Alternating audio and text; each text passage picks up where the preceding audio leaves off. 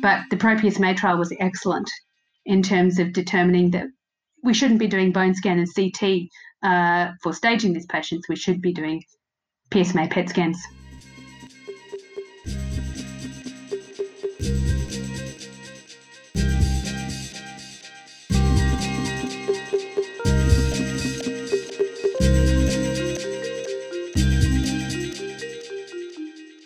Hi and welcome to this episode of the Theragnostic Talks podcast. My name is Gustav Vidar and together with me in the studio I have the fantastic Annette Andrén. Welcome, Annette. Thank you, Gustav. So good to talk to you again.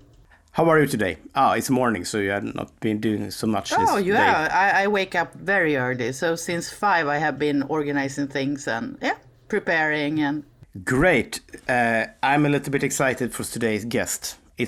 Who is it? Louise Emmett. Professor Louise Emmett. Wow. Yes, and today we will focus on Louise, of course, but also on prostate cancer and the theragnostic approach of prostate cancer. I'm really looking forward to this. Yeah, she's impressively productive and smart, and best of all, she's looking forward to a lot of good things for the future. Yes, so I think we go for the presentation. Professor Louise Emmett is Director of Theranostics and Nuclear Medicine at St Vincent's Hospital in Sydney, one of the world's leading experts in prostate cancer. What she really enjoys is clinical research. She has been and is involved in several multi-site, multidisciplinary cancer research in Australia, including both imaging and therapy. For Louise, clinical research is crucial. It optimizes treatments and improves lives. And she is impressively productive. Louise has published over 80 original papers in peer-reviewed journals in the last 10 years, received a number of grants for clinical research, and received large research funds. Professor Emmett is, as you will hear, deeply committed to her work, eager to develop tomorrow's prostate cancer care. Welcome, Louise. Monday morning in Sydney, you are at the office at St Vincent Public Hospital. What have you been doing today?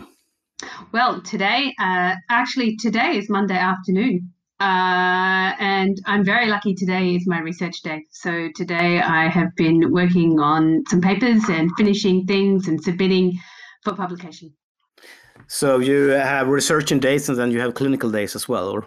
Yeah, well, actually, what I do in our hospital is we're allowed to work 10-hour days rather than 8-hour days. So I do 4 10-hour days a week, and then I have one day in which I can choose to do what I want. And what I really enjoy doing is clinical research. We will dedicate this episode to talk about prostate cancer, and we are so glad to have you here. You're an expert in this field. But before we dive in deep in that, how did you end up working with prostate cancer? You're a nuclear medicine specialist who started with the myocardial imaging. I know that you mentioned some middle-age crisis or something. Yeah, I had midlife crisis. In fact, I was looking on so jealously. I was working in a small hospital in Sydney, and I was working in nuclear cardiology, and there were these massive advances being made in molecular imaging in 2012, and I really wanted to get involved in that. So I was lucky enough to get a job in the nuclear medicine department, it was called then, at St Vincent's Hospital in Sydney, and I reported my first PET scan. And at that stage, I started looking around for things that were a little bit new or weird and wonderful. And prostate cancer looked really interesting at the time.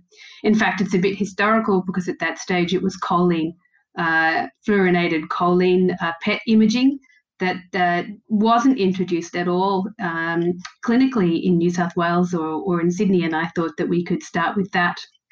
And I wrote a series of grants and got what I call a magic box, which is a box that can fabricate radionuclides for imaging and for therapy, and a radiochemist, and we took off. And our first grant was a grant from Movember for prostate cancer in choline, PET and MRI. Reading about you, it's clear that you are dedicated to your job. What keeps you committed? It's actually really fun. I tell everyone it's a bit like a when you're in your final year of high school and you have to do science experiments. Except the science experiments are so much more interesting than we used to do at school. We get to combine physics and pathology and biology and chemistry all together, and then we get to put weird and wonderful things into people and make them feel better. I think it would be difficult to find a better job. And the other thing I really love about clinical research is, as a doctor, you get to help people one at a time. But when you do clinical research, you actually help many, many people, potentially millions of people if you do the right trial, and you can change practice for the better. So, I am deeply committed to my job, but that's because my job is super fun. Wow, congratulations. A perfect match. And it's so good to hear. I think you are fortunate, and also the rest of the people are fortunate that can benefit from this.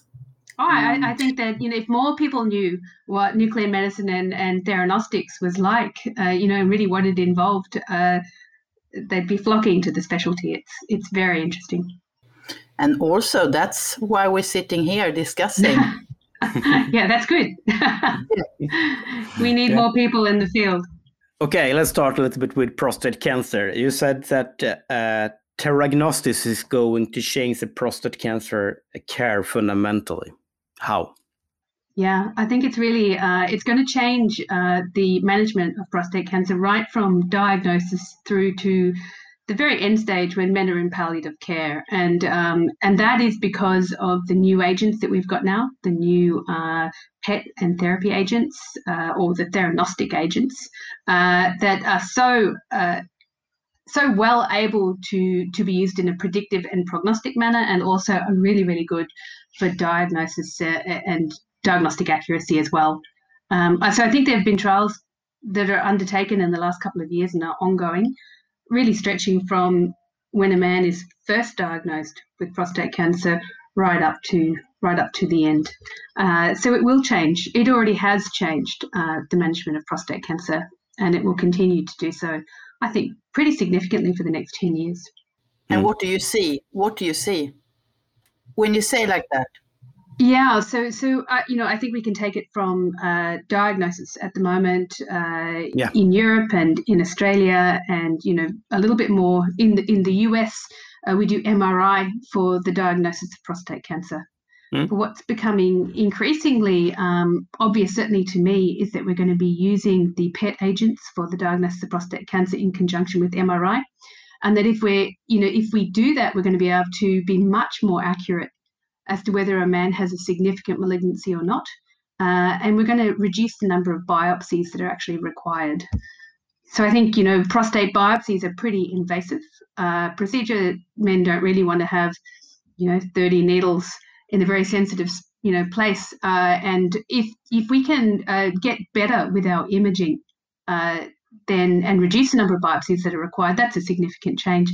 And I think that we can definitely do that. We're doing what we call the primary trial at the moment, which is 300 men who are having PSMA PET, MRI, and then going for biopsy.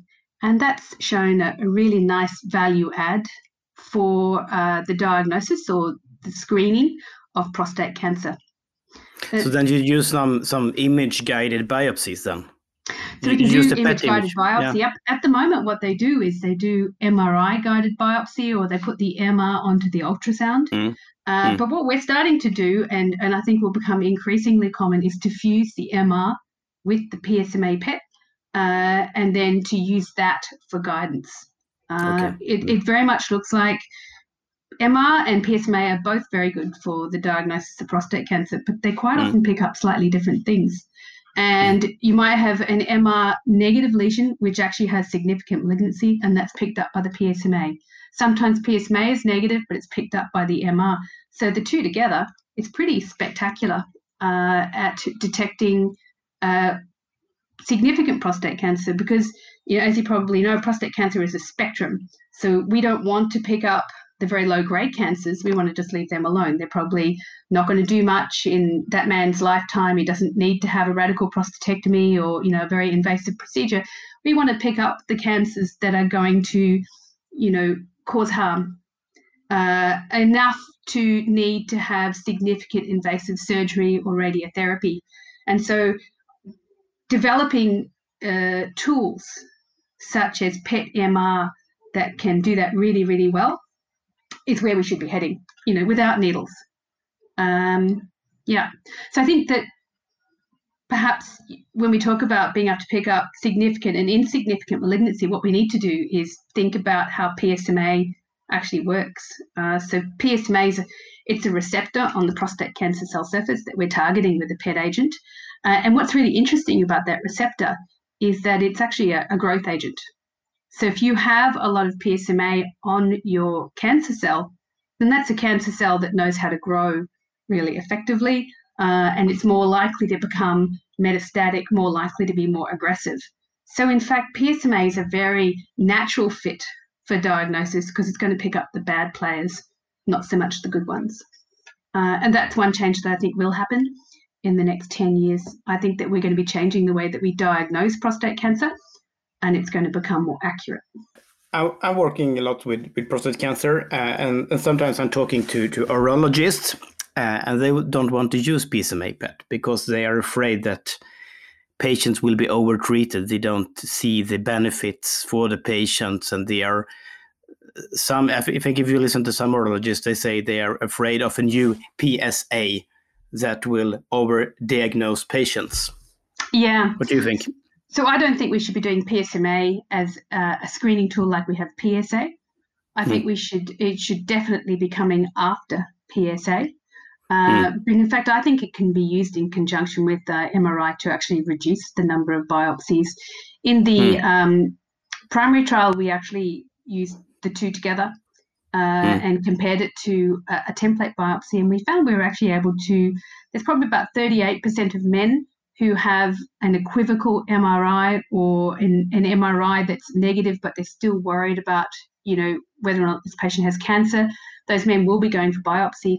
And if it's negative on PSMA PET, very, very few of those men actually had significant malignancy. So my hope is we can actually de-intensify biopsies and de-intensify treatment using PSMA PET, as well as appropriately intensify treatment. I do think it's quite good at stratifying. And I guess time will tell whether I'm right. So maybe there will be a takeoff for PET MRIs now. The PET MRI camera. It's going to be really interesting to see. But I used to look at PET MR and go, oh, I'm really not sure how that's ever going to be used. Is it really useful? But with prostate, I can see a use for it. Certainly, one of the things that we did in the primary trial was we only did a pelvic PSMA PET, so just a tiny field of view. It took 6 minutes to undertake the scan, and we didn't do the whole body because we didn't need to look for metastatic disease. These guys didn't have cancer as such; they'd never been diagnosed, so we were able to get the radiation dose down in each patient quite low. In fact, that would very much suit a PET MR camera where you're doing the MP-MRI and you're doing the PSMA PET scan at the same time. But of course, we need to do all the studies to prove that is valuable. In addition to the diagnosis tool, that sounds really terrific. What more do you see, Louise, for the future? So when we first started with back in 2012, we started with choline and then we moved to PSMA PET. The very first thing that we were actually investigating was men who'd had radical prostatectomy and their disease had spread. So the PSA was rising, and that happens in about 30 to 50% of men who have a radical prostatectomy. Their disease will come back. And in the past, what happened was they did blind salvage phosphoradiotherapy to the surgical site, and that cured about 50% of men. And there's a lot of evidence to show that radiotherapy in men who have a rising PSA following radical prostatectomy is very effective. But only about half of those men actually benefit from that. The other half just fail, and they go on needing systemic treatments and, perhaps getting chemotherapy or hormone therapy or other things. What was really sort of eye-opening for PSMA PET was in the biochemical recurrence. We went from not being able to see where the disease had recurred to being able to see it. And that was a huge eureka moment for just about everyone who was doing PSMA PET. And the other interesting thing is you can do that with choline PET, of course, as well. You know, you have a biochemical recurrence and you can find a site of distant disease. But the difference is that with choline PET, you need a PSA of about 2 nanograms per mil to be able to identify where the disease is. And the problem with a PSA of 2 nanograms per mil after radical prostatectomy is it's too high. So the disease has spread too far, the PSA is too high, and very few of those men are actually curable. What became very clear when we were looking at PSMA PET compared to choline was now we could actually identify where the disease recurrence was with a PSA of 0.2, not 2. So much lower, so much earlier at the time of disease recurrence. And that helped, you know, that became very exciting because now you could say, oh, I can see the disease and we should treat it. And then, you know, we went a little bit further. So, of course, what happened then, everyone started seeing disease, treating that disease, no matter where it was. If it was distant, if it was local, or whether it was metastatic. But once again, I think we made a mistake in being able to see the disease and treating the disease that we could see. We weren't always helping that patient. And we had some men who, you know, would turn up and they'd have some lymph nodes that were positive on the PSMA PET and they'd go off to salvage radiotherapy. And, you know, it didn't help them. They'd turn up 3 months later and they had more disease elsewhere.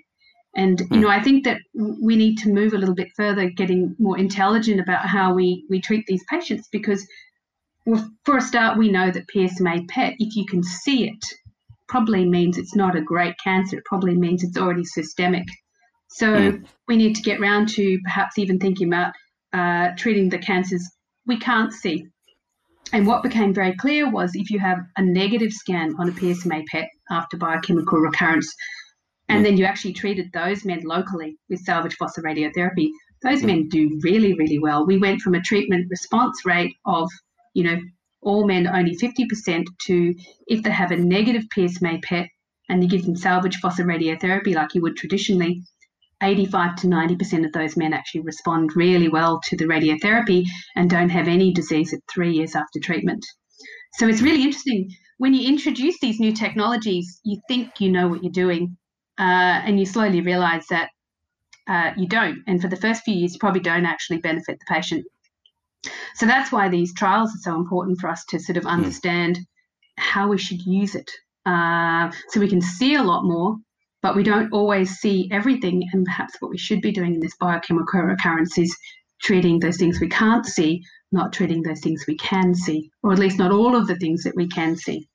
And so once again, you know, it's about how best we treat and perhaps de-intensifying the treatment. We can't irradiate every single spot that we see on a PSMA PET scan if a patient's got biochemical recurrence.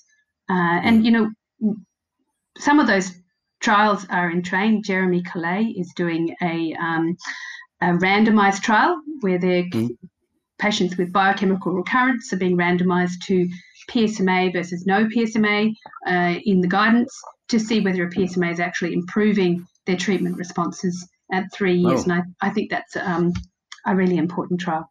Yes, it's very important. When can we expect any signs from that? So unfortunately, it takes a couple of years because the proof, the pudding is in the eating, and in biochemical recurrence, it's really 5-year outcomes that people like to look at. So if you have treatment and at 5 years you've got good disease control, then that can be taken very seriously. We have some information in non-randomized trials up to 3 years, but we have no information up to 5 years for PSMA PET. So I think probably in about your podcast in about 2 or 3 years could come up with some of that information. And in the meantime, we're all just going to have to do the best that we can. In Australia, certainly the PSMA PET has taken off, and we're doing a lot of PSMA PET in Australia in routine clinical care, and a lot of that is because it's readily available. So it's what do you use it for in Australia? It's biochemical recurrence that we talk about, and some staging as well. So we started, in the very beginning when we first introduced PSMA PET in biochemical recurrence, because that's one of the key questions for clinicians. We don't want to irradiate this patient if we don't need to irradiate them for biochemical recurrence. So we'd love to know where it is. And that was a burning question, and that really started the whole PSMA PET sort of train in Australia. Staging, though, I think Australia has done really well with the PRO-PSMA study that was published in The Lancet last year. And so that was a study of 300 men who had intermediate or high-risk prostate cancer. And the question was, is PSMA PET better than CT or bone scan for staging of men who were going for definitive treatment of their prostate cancer? So it was a fairly high-risk group. So it was men who had a fairly high Gleason score, high PSA, and fairly large tumours at a clinical staging level. But what that study found was PSMA PET was much better than either CT or CT and bone scan for the detection of distant metastases. So I think that was a provided phase or level 1 evidence for the use of PSMA PET in the staging of men with intermediate and high risk prostate cancer. Very nice trial. And so we're definitely using it for those patients in Australia for the staging of prostate cancer. There are some other studies that have been done in the staging of prostate cancer that show that, we've got some more work to do. One of the things is the physics of PET imaging. We don't detect very small deposits of cancer. Basically, you need about 4 millimeters cubed to detect of cancer to detect a lesion on a PET camera, just because of the physics of the camera itself with partial voluming effect. So we don't have 100% sensitivity for lymph nodal involvement with prostate cancer, because some of those lymph nodes are a millimeter or half a millimeter in size. So once again, like with the biochemical recurrence, we have to figure out how we should be using it. Should patients who have a negative PSMA PET but have high risk for lymph nodal involvement in the prostate, should they have a lymph node dissection or should they not have a lymph node dissection? We're still figuring it out. But the PRO-PSMA trial was excellent in terms of determining that we shouldn't be doing bone scan and CT for staging these patients. We should be doing PSMA PET scans. Okay, if we're looking a bit further to the metastatic disease, do we have a role for PET-CT or PSMA imaging there as well? Yeah, so I would say that there will be a role for PSMA PET in the sort of in metastatic disease. I did some early studies, especially in the oligometastatic setting. So say you've got patients who've just got 1 to 3 metastatic lesions. Quite often they're treated focally. And if you compare conventional imaging to PSMA PET imaging, there's been a couple of papers that have done that, and conventional imaging underestimates the volume of disease or the number of lesions by about 50%. And the really interesting thing about that is treatment of oligometastatic disease is quite important in prostate cancer. It's been shown to slow down progression of disease. If you've only got 2 or 3 lesions, perhaps you can treat them focally with radiotherapy or with surgery. But you have to know there's only 2 or 3.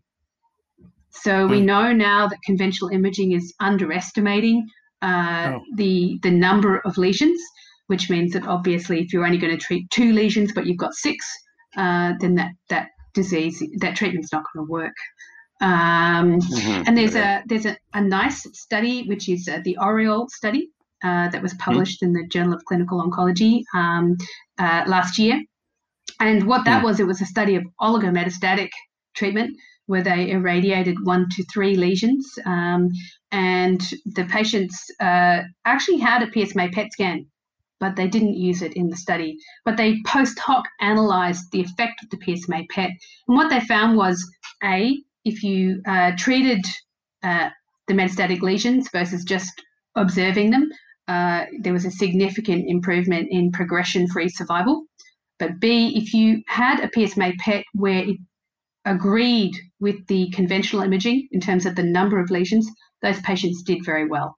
If the PSMA PET didn't agree and there were more lesions identified in the PSMA PET than were treated, then those patients did poorly. And that's exactly what you would expect.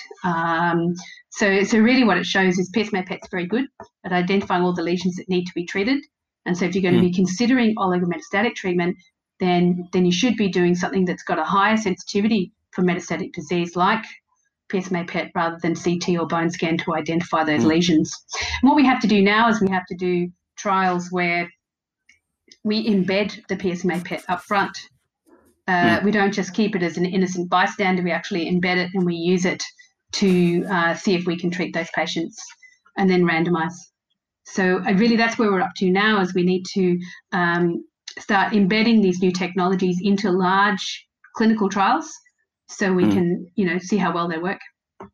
They can become routine clinical practice. Great. Cool. Good. We're talking with Rod Hicks for some weeks ago, and he talked about the importance of understanding the tumor, and he's talking, taking different PET traces like FDG and PSMA to understand the biology of the tumor. Yeah, and he's done such great work in that. I love. He always used to talk about what was it, fruitcake and sultanas. You had to pick out the sultanas, and and looking at combining FDG and PSMA together. And that's certainly something that we've been doing in the metastatic prostate cancer setting a lot, where we do both fluorine deoxyglucose PET and we do PSMA PET. And there was a very nice paper by Pascalis et al. that was published last year that really showed how much heterogeneity there is in each lesion of prostate cancer and also between the lesions. So if you've got metastatic disease and with PSMA, some lesions have very nice uptake or homogeneous PSMA activity and some have none at all. And that's one of the things that combining the FDG and the PSMA do, is it allows us to see all the lesions, not just the ones that are PSMA positive. We've certainly been using that when we screen patients to see whether they're going to be eligible for PSMA targeted treatment. If you don't have the receptor when you're using PSMA targeted treatment, you're not going to respond particularly well to that treatment. In fact, you're going to fail at the doubling time of the PSMA negative cells. So some patients don't have any treatment at all. What is the largest burning platform? What is the most important burning platform? I mean, what to have the strategy of treating what is the most crucial for the moment, because it can also change over time, right? As you say, it's fantastic. It can change within the tumor or the cells, and it can change between different parts of the different lesions. It's actually one of the really tricky things about looking at PET scans in metastatic prostate cancer, because once you move to metastatic prostate cancer, you're dealing with a very, very aggressive form of cancer.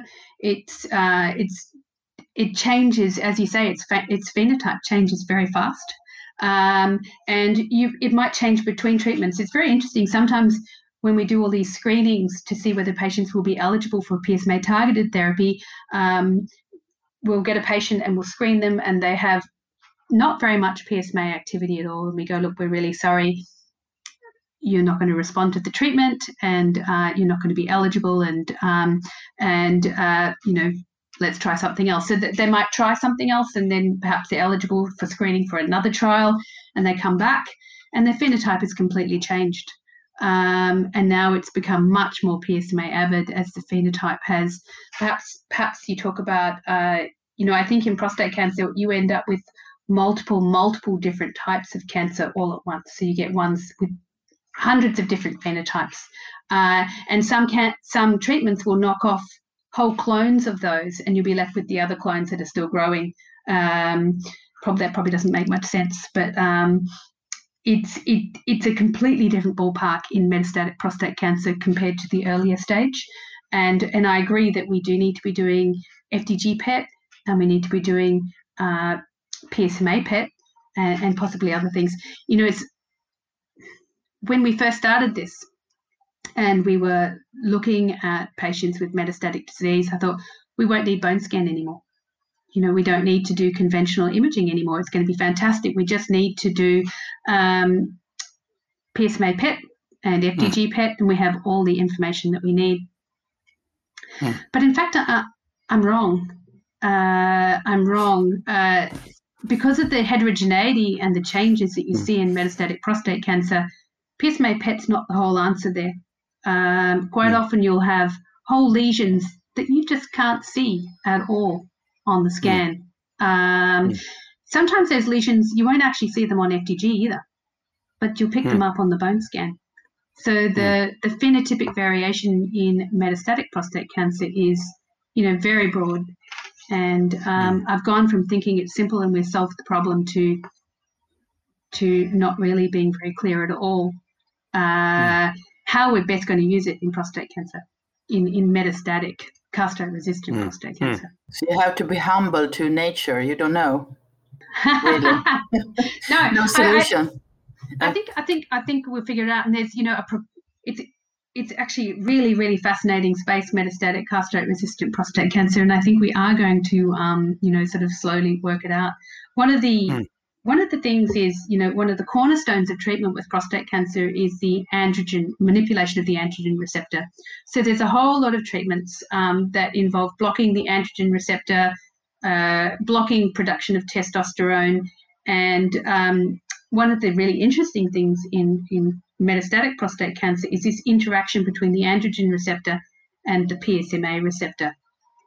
If you block the androgen receptor, it actually sort of upregulates the PSMA receptor significantly. So, and I think the PSMA receptor is a mechanism of resistance to androgen blockade that probably about 2/3 of prostate cancer cells use.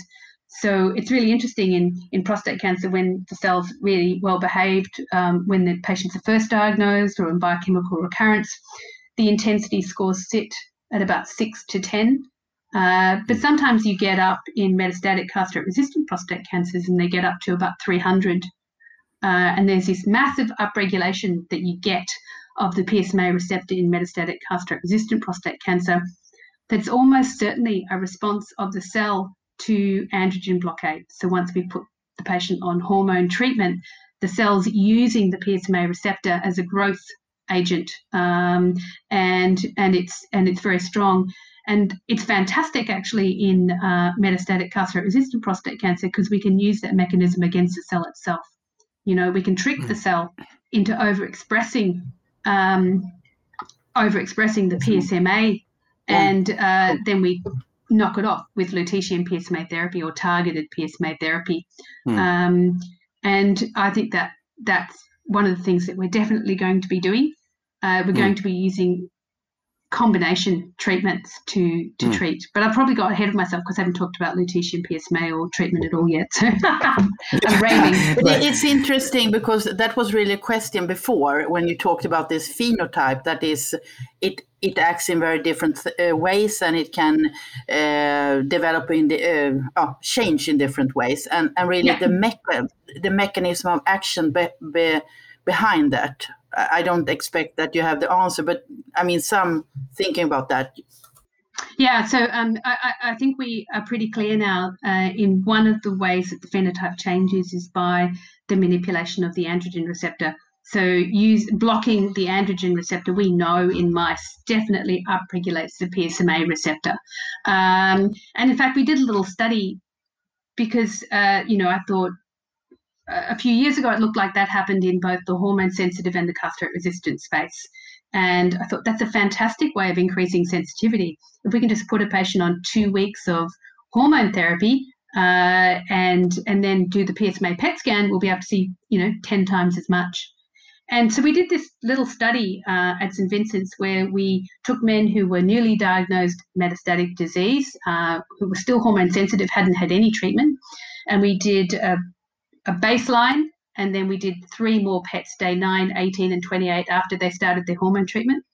And then we took men who were metastatic castrate-resistant who'd failed hormones, so the PSA was rising after they were on hormone treatment, and were starting on either abiraterone or enzalutamide, another hormone therapy, and we did exactly the same baseline, day 9, day 18, and 28. And what we found was really interesting. Instead of getting more sensitive in the hormone-sensitive setting, it actually turned off. So we saw less. So there was a 30% reduction in intensity by day 9 in the men who were newly diagnosed, but in the men who were metastatic castrate resistant, so a little bit further along, in fact, we saw a 30% increase or a 40% increase in the intensity of receptor or intensity on the PSMA PET scan. We saw more lesions. And so I think that PSMA as a receptor is actually probably a marker of androgen resistance, or it's one of the tools the cells use to overcome androgen resistance, which is why we see it so much more in the metastatic castrate resistant space, so much more brightly.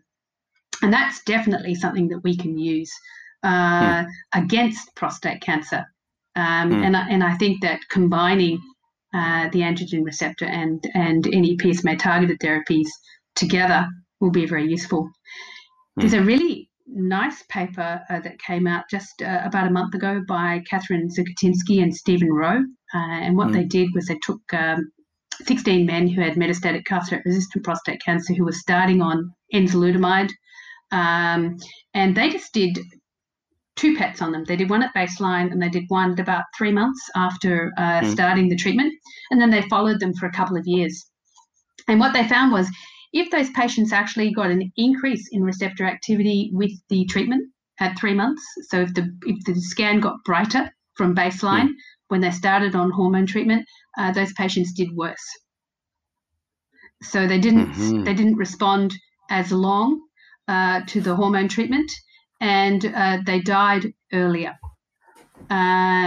which is really interesting, and it totally makes biological sense. If the PSMA receptor is is a mechanism of resistance that the cell uses against androgen receptor treatments, then it would make sense that if it's able to upregulate, that cell is able to upregulate, then it will escape earlier and do bad things. Interesting. More aggressive. Yeah, but it's because it could be a role for PSMA PET imaging for these symptomatic therapies as well, to really understand. Yes, and we haven't really done that. So I think there's a couple of small studies that have looked in patients who've been on chemotherapy with docetaxel and have found once again that it is prognostic, volume of disease is prognostic for outcome. But we really haven't done a lot in this space at all, and I think that that's something that we'll do in the next few years. So the Zukatinsky paper was just 16 patients, but really, really interesting. And we need to do that in large number of patients, and we need to do that, perhaps if a patient's got high or low volume PSMA avid disease or high or low volume FDG avid disease, we can end up developing nomograms that will help us decide which treatment the patient should be on, which combination of treatments the patient should be on in the metastatic castrate-resistant space. And we should treat to the phenotype of the disease rather than just having standard treatment, which is pretty well what we've got at the moment. Talk about personalized medicine and treatment. Wow. Yeah, it's precision. Yeah, it is. It's absolutely personalized. And I think that theranostics lends itself to personalized treatment so well. Identify the phenotype, use it for predictive and prognostic purposes, and then also, what combination treatments the patient should be on. So then we need to talk a little bit more about the treatments. You have done some trials in Australia, and you're doing some trials in Australia. I know that, and we know that the Big Vision trial will be published later this year. Yeah. Could you give us some? Where are we now, and where are we going of the treatment of prostate cancer? Yeah. So we managed to publish, or Michael Hoffman and the ANZAC Trials Group published the therapy trial very recently, about 4 weeks ago, in The Lancet. And that was a study that was done around Australia. Very proud of how Australia did in putting out such a high quality study. So essentially it was 200 men who were randomized, so they had metastatic castrate-resistant prostate cancer. All men were screened with both an FDG and a PSMA PET, and they were quite strict criteria before they could get on the trial. They had to have quite bright disease on the PSMA PET scan with an SUV max of 20, and they had to have no evidence of mismatch. So there were no cells that didn't have significant PSMA receptor activity on them, and that's what we used the FDG PET for. Then they were randomized to either cabazitaxel chemotherapy or lutetium PSMA 617 treatment, 6 doses every 6 weeks, and we used quite a high dose of the lutetium PSMA 617, so 8.5 gigs going down each time, just a little bit less, so we could minimize the toxicity to the salivary glands. And what that trial showed was that patients who received lutetium PSMA 617 had a treatment response rate of 66%, greater than 50% reduction in PSA, compared to 37% for cabazitaxel chemotherapy. So a significant improvement in PSA response rate. It also significantly increased a PSA progression-free survival, radiographic progression-free survival, and quality of life indicators, including control of pain. And that was in men who'd already failed docetaxel chemotherapy, so relatively end stage in their disease. It's going to be really interesting when the VISION trial comes out, because there were significant differences between the two trials. The therapy trial relied on quite strict screening criteria for the PSMA PET and also did an FDG PET. The VISION trial did not require an FDG PET, but did have conventional imaging, bone scan and CT scan to look for discordance on the PSMA PET. But one of the really big things was the intensity of activity that needed to be identified on the PSMA PET for enrolment on the VISION trial was different to the therapy trial. So for the VISION trial, you needed to have activity equal to or above liver on the PSMA PET scan. So all the lesions, all the metastatic sites had to have activity that was equal to or above liver. That's probably about, liver intensity on a PSMA PET scan sits between 2 and 11. And the intensity that we required for the therapy trial was an SU max of 20. So probably about twice or 3 times that was required on the VISION trial.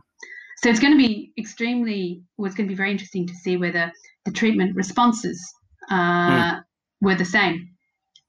We know that overall survival has been reported as positive on the VISION trial, but in terms of that depth of treatment response, possibly is going to be quite different. So looking forward to that. So what do you then, to clarify, how do you think about that? If you should, what's my bet? Your bet. So my bet.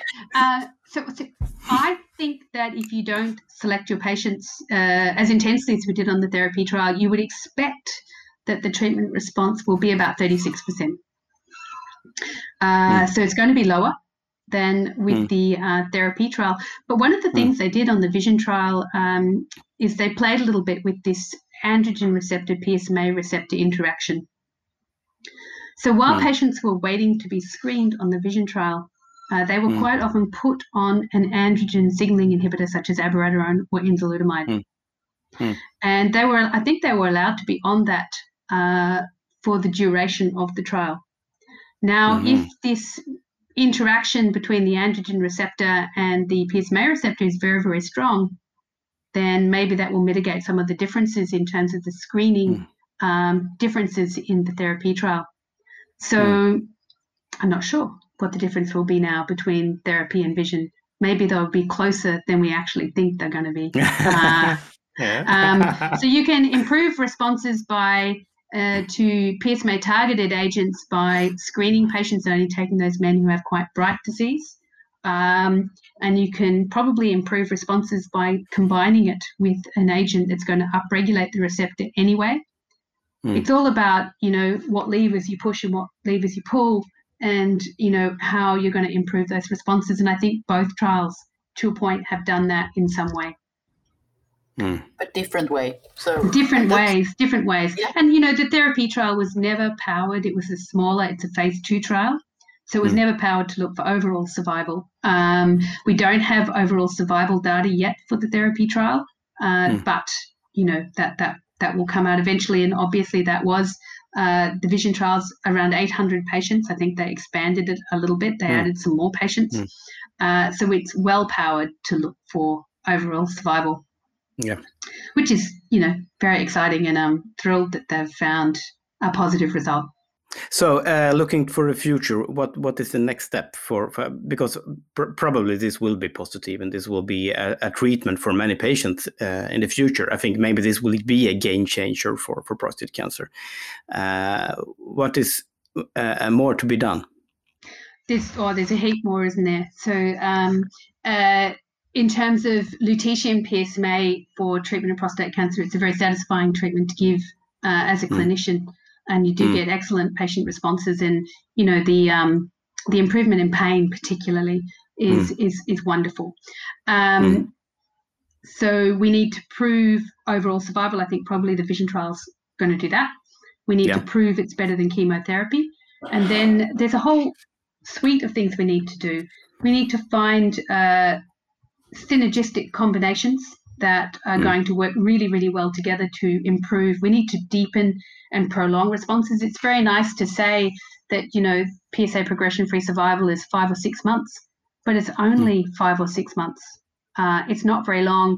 And when you take patients who are metastatic castrate-resistant prostate cancer, even at the very beginning, once their ADT, once they've failed ADT and the PSA is starting to rise, the 5-year survival for those patients is 20%.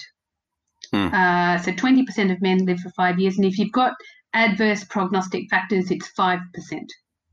So, we have a long way to go in terms of improving that. Hopefully lutetium PSMA therapy will definitely, add to that survival. But then the question is, how can we make that last longer? And I think we've got a lot of information in terms of the androgen receptor and the PSMA receptor, and we're doing the ENZA-P trial now in Australia. So that is a randomized trial in 160 men, being run once again by ANZAC Trials Group of enzalutamide versus enzalutamide plus lutetium PSMA. And then Shanine Sandhu from Peter MacCallum Cancer Institute is doing a series of trials. One is lutetium PSMA plus immunotherapy to see if we can get that sort of value add with an abscopal effect. And that's a phase 1 trial that's running at the moment. Lutetium PSMA plus a PARP inhibitor to see if we can improve radiation sensitization within the cell. And then also a new trial that she's starting called Evolution, which is lutetium PSMA plus ipilimumab and nivolumab combination in men with metastatic castrate-resistant prostate cancer. So I suspect that people everywhere are going to be doing these combinations where we look to see what's the best fit, what can we put together, and hopefully we might end up coming up with the R-CHOP for prostate cancer that you see in lymphoma. In lymphoma, they don't treat anyone with one treatment or 2 treatments. They combine 4 treatments together. And so I think that lutetium PSMA therapy is an excellent treatment, but I think it's going to get better as we figure out what we should combine it with, and to prolong those treatment responses. And then the question is whether we can give it earlier in the disease process, and keep people well for longer, rather than waiting until they're really unwell and have lots of pain before we use these kind of treatments. On the other hand, I think people are talking about radium-223, and they're a little bit afraid in the combination without a drug was not successful. Yeah, they didn't do very well, did they, with abiraterone and radium-223? But I actually think in that situation you have to sort of take the trial apart and look to see perhaps what went wrong, and B, also look to see how radium works and how lutetium PSMA works. So with radium-223, we know it's a bone agent that specifically targets the bone cells themselves rather than the cancer cells. We know that abiraterone also causes significant bone loss. And when that trial, if they looked at the subgroup analysis of patients who were on bone-sparing agents, the microfractures that they saw in those patients who got the combination of the abiraterone plus the radium were not there. So Okay. I think that, it's a little bit nerve-wracking to say we're going to cause problems with fractures in patients by combining radiation or total body radiation, like with lutetium PSMA and androgen receptor inhibitors. But I think that would be the wrong message, and that we should be brave again and try that again, but using bone-sparing agents and being, very aware that that could be a problem. Other alpha radiations then, except for radium, I mean, what do you think about that? Actinium. Happy. You look happy. Absolutely. I think we should be. I think there's going to be a role for all of them. Actinium's really nice because it's got the 10 micron path length, which means and it's also so powerful as a radionuclide therapy. You just you need a molecule in the cell and you get that double-stranded DNA damage and death.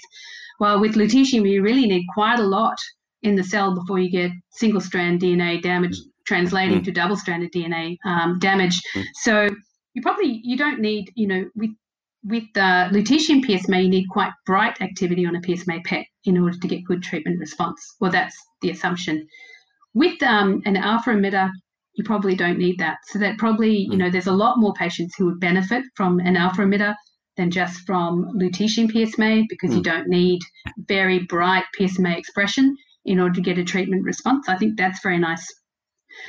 But one of the things I think is underestimated with lutetium is its cluster bomb effect. So when you give lutetium PSMA, it's got a path length of about 1 millimeter.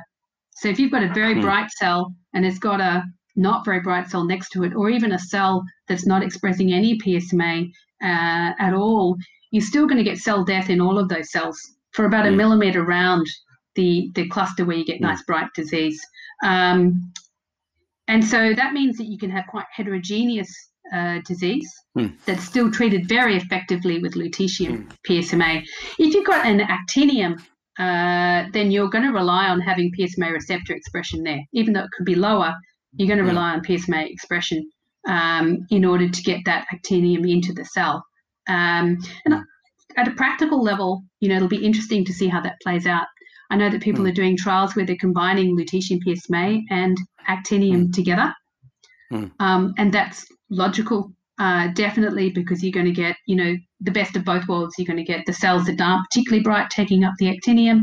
You're going to get better cell death in those PSMA positive cells, and you're going to get the cluster bomb effect of the lutetium as well. So I'm sure you will get deeper responses. Yeah. But is there any drawbacks with that? Because then you're hitting very hard, you could say, and very broad. Yeah, there's major drawbacks potentially. I mean, if you're using, one of the nice things about using lutetium PSMA is that we know that the salivary glands actually have quite, the toxicity in the salivary glands with lutetium PSMA stays fairly low. The vast majority of men get grade 1 dried mouth. They don't usually get grade 2 or grade 3 dry mouth. And dry mouth it doesn't sound very much, but I think it can be very debilitating. And one of the things that you see with actinium is that incidence of grade 2 dry mouth goes up to about 30%. And you get a significant proportion of men who actually withdraw from trials because they can't tolerate the xerostomia or the dry mouth that they get from the actinium. So yeah, there's definitely a drawback using actinium versus lutetium. And then we've also got the problem of, we're giving a higher dose, renal dose as well. So we do get, a mild hit with lutetium PSMA 617. We almost certainly get a mild toxicity to the kidneys with the 6 doses that are given currently. If we give actinium, that will be higher again. And the question is, how much can you give, and how long does it take for that kidney function to deteriorate? So it might be that actinium is something that you can give later in the disease in patients who've got very end-stage disease, but it's probably not something that you want to give to someone who's got another 5 years or 6 or 7 years to live, or if we do that, we have to do it very carefully. I mean, we haven't really done that yet with lutetium PSMA either. We haven't given men with a life expectancy of greater than 5 years a lot of lutetium. That's something that Michael Hoffman and Peter McCallum is doing, and Arun Azad with the upfront PSMA study. They're taking men with newly diagnosed metastatic prostate cancer who are going to be going on chemotherapy with docetaxel, and they're randomizing them to 2 doses of lutetium PSMA plus docetaxel versus docetaxel alone. And that's going to have, that's a very interesting trial, and it's going to have lots of things that we can take home from that. One of the things is how men do long term, and whether we can use these radionuclides earlier, so in the disease process. And I think taking those men who have metastatic hormone sensitive prostate cancer at diagnosis is a good place to start. Talking about Michael Hoffman, he has described you as one of the highest recruiters to the therapy study and enormous experience that we know, absolutely. What is the secret to your success here, Louise? What's the secret to my success? I guess loving what I do. But, I think that it was pretty easy to recruit to the therapy trial. Who wouldn't want to be on a lutetium PSMA therapy trial? So you just had to be friendly with all the oncologists. I mean, I think that's one of the big things in theranostics is that we're not just working in nuclear medicine anymore. We're working in conjunction with all of our colleagues. So when you work on these trials, the more oncologists the more oncologists that you get on with and how much you harass them. Perhaps I nag a lot. Yeah. I think nagging is really, really helpful in trials and reminding people that these trials are on, that their patients will benefit, and making it easy for them to put the patients on the trial. So at St. Vincent's, we took patients for the therapy trial from 50 kilometres away, 60 kilometres away. They came from all over. And I think allowing access to trials, not making the process difficult, and making sure that oncologists know about the trials is really what helps us get them on. I get goosebumps, so congratulations. That's so good. It's so good. But I think everyone would do it if they could see the results. It's time for the Nobel Prize question. Who do you think should receive the Nobel Prize for their efforts in theragnostics? Wow, that's that. Who do I think should receive the Nobel Prize? Who do I think? Look, I admire a lot of people. I admire Michael Hoffman enormously. I think the way he's raised the profile of theranostics with his podcasts, with his wonderful trials that have got into really, really good journals, and the randomized trials. I think Oliver Sartor is amazing. Running the Vision trial.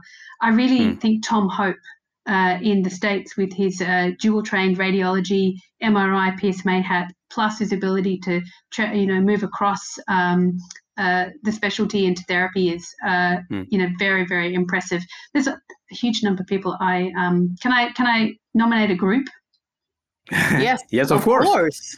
You can do whatever you want. The thing that I think's really changed in theranostics is we're not zooming now, but it's the ability to reach out across continents and reach out across states and develop these trial groups that can do so much more together. It's pretty amazing what we can do now. Well, before we all used to just do our little studies and, in our own little sandpit. And now we can really reach out and get advice and help and do these multi-center, multinational trials that really change practice. And we're getting better at making those faster and faster. But why has it that development you talk about now? What is the key behind that? So I think there's a few developments. I think it's the internet. I think the ability to do this, the communication, the ability to communicate. It's not funding because I don't think the funding has really changed, but and then it's the radiochemistry. When you look at what we had, even 10 years ago. So there were aspects of theranostics that were roaring ahead with neuroendocrine. But when it becomes a mainstream cancer, a much bigger cancer like prostate cancer, suddenly it is the funding as well. You get funders who come along for things like prostate cancer that won't come along for neuroendocrine, which is a sort of more of an orphan cancer or a rare cancer. So having big player cancers in the space allows funding. The chemistry that's allowed that in the first place, the internet to allow us to reach out and develop these big trials, and the fact that big industry, so pharma, is getting more involved and they bring funding with it. So yeah, I think you can thank prostate cancer for bringing theranostics, pulling theranostics into mainstream. And I think now that that mainstream have discovered theranostics, it's really going to benefit it, because it's going to pull it into breast cancer and lymphoma, and people are going to be actively looking for these receptors, and proteomics is going to have a place, not just genomics, in everyone's thoughts. Who do you think we should invite to the podcast? Who do I think? So I think you should invite Tom Hope. Michael does all of his own podcasts already, but I think he's a really interesting character, and the work he's doing is really exceptional. There's Sally Barrington, is amazing with her work in lymphoma and Deauville criteria, and pulling that work that she's done, looking at prognostic and predictive biomarkers in lymphoma, is really exceptional. And her trials are very beautifully designed. Thank you, Louise, for your time. I've learned a lot today about prostate cancer. Thank you so much. Appreciate it. And you give hope. Great. Thank you for that. Yeah, that was Louise Annett. What a scientist, what a clinician. I've learned a lot today. Yes. It was even better than I expected, I must say. She is so cool, generous, and so positive, hopeful, giving hope for the future. It was so interesting talking about, the phenotype of the cancer, and how to, a little bit what Rod talked about, sequencing, find the right treatment in the right phase of the cancer, because we will have a toolbox in the future, and to use the right tools in the right way. And the right timing. Yeah, and the right timing. And Louise, actually, she promised us, because she referred to a lot of publications, so she promised us a biograph that we will publish on the website. So please check out Some Nordic website, and you find a biograph of the publication that Louise referred to. Yes, Annette, what do you think? Should we close the podcast for today? Yes. If you want to reach out to us, please visit our LinkedIn site or send us an email, podcast@thenordic.se, podcast@thenordic.se. And as thank you for today, Annette. Yeah, yes. Thank you. And as usual, stay safe, stay tuned. Goodbye. Bye-bye.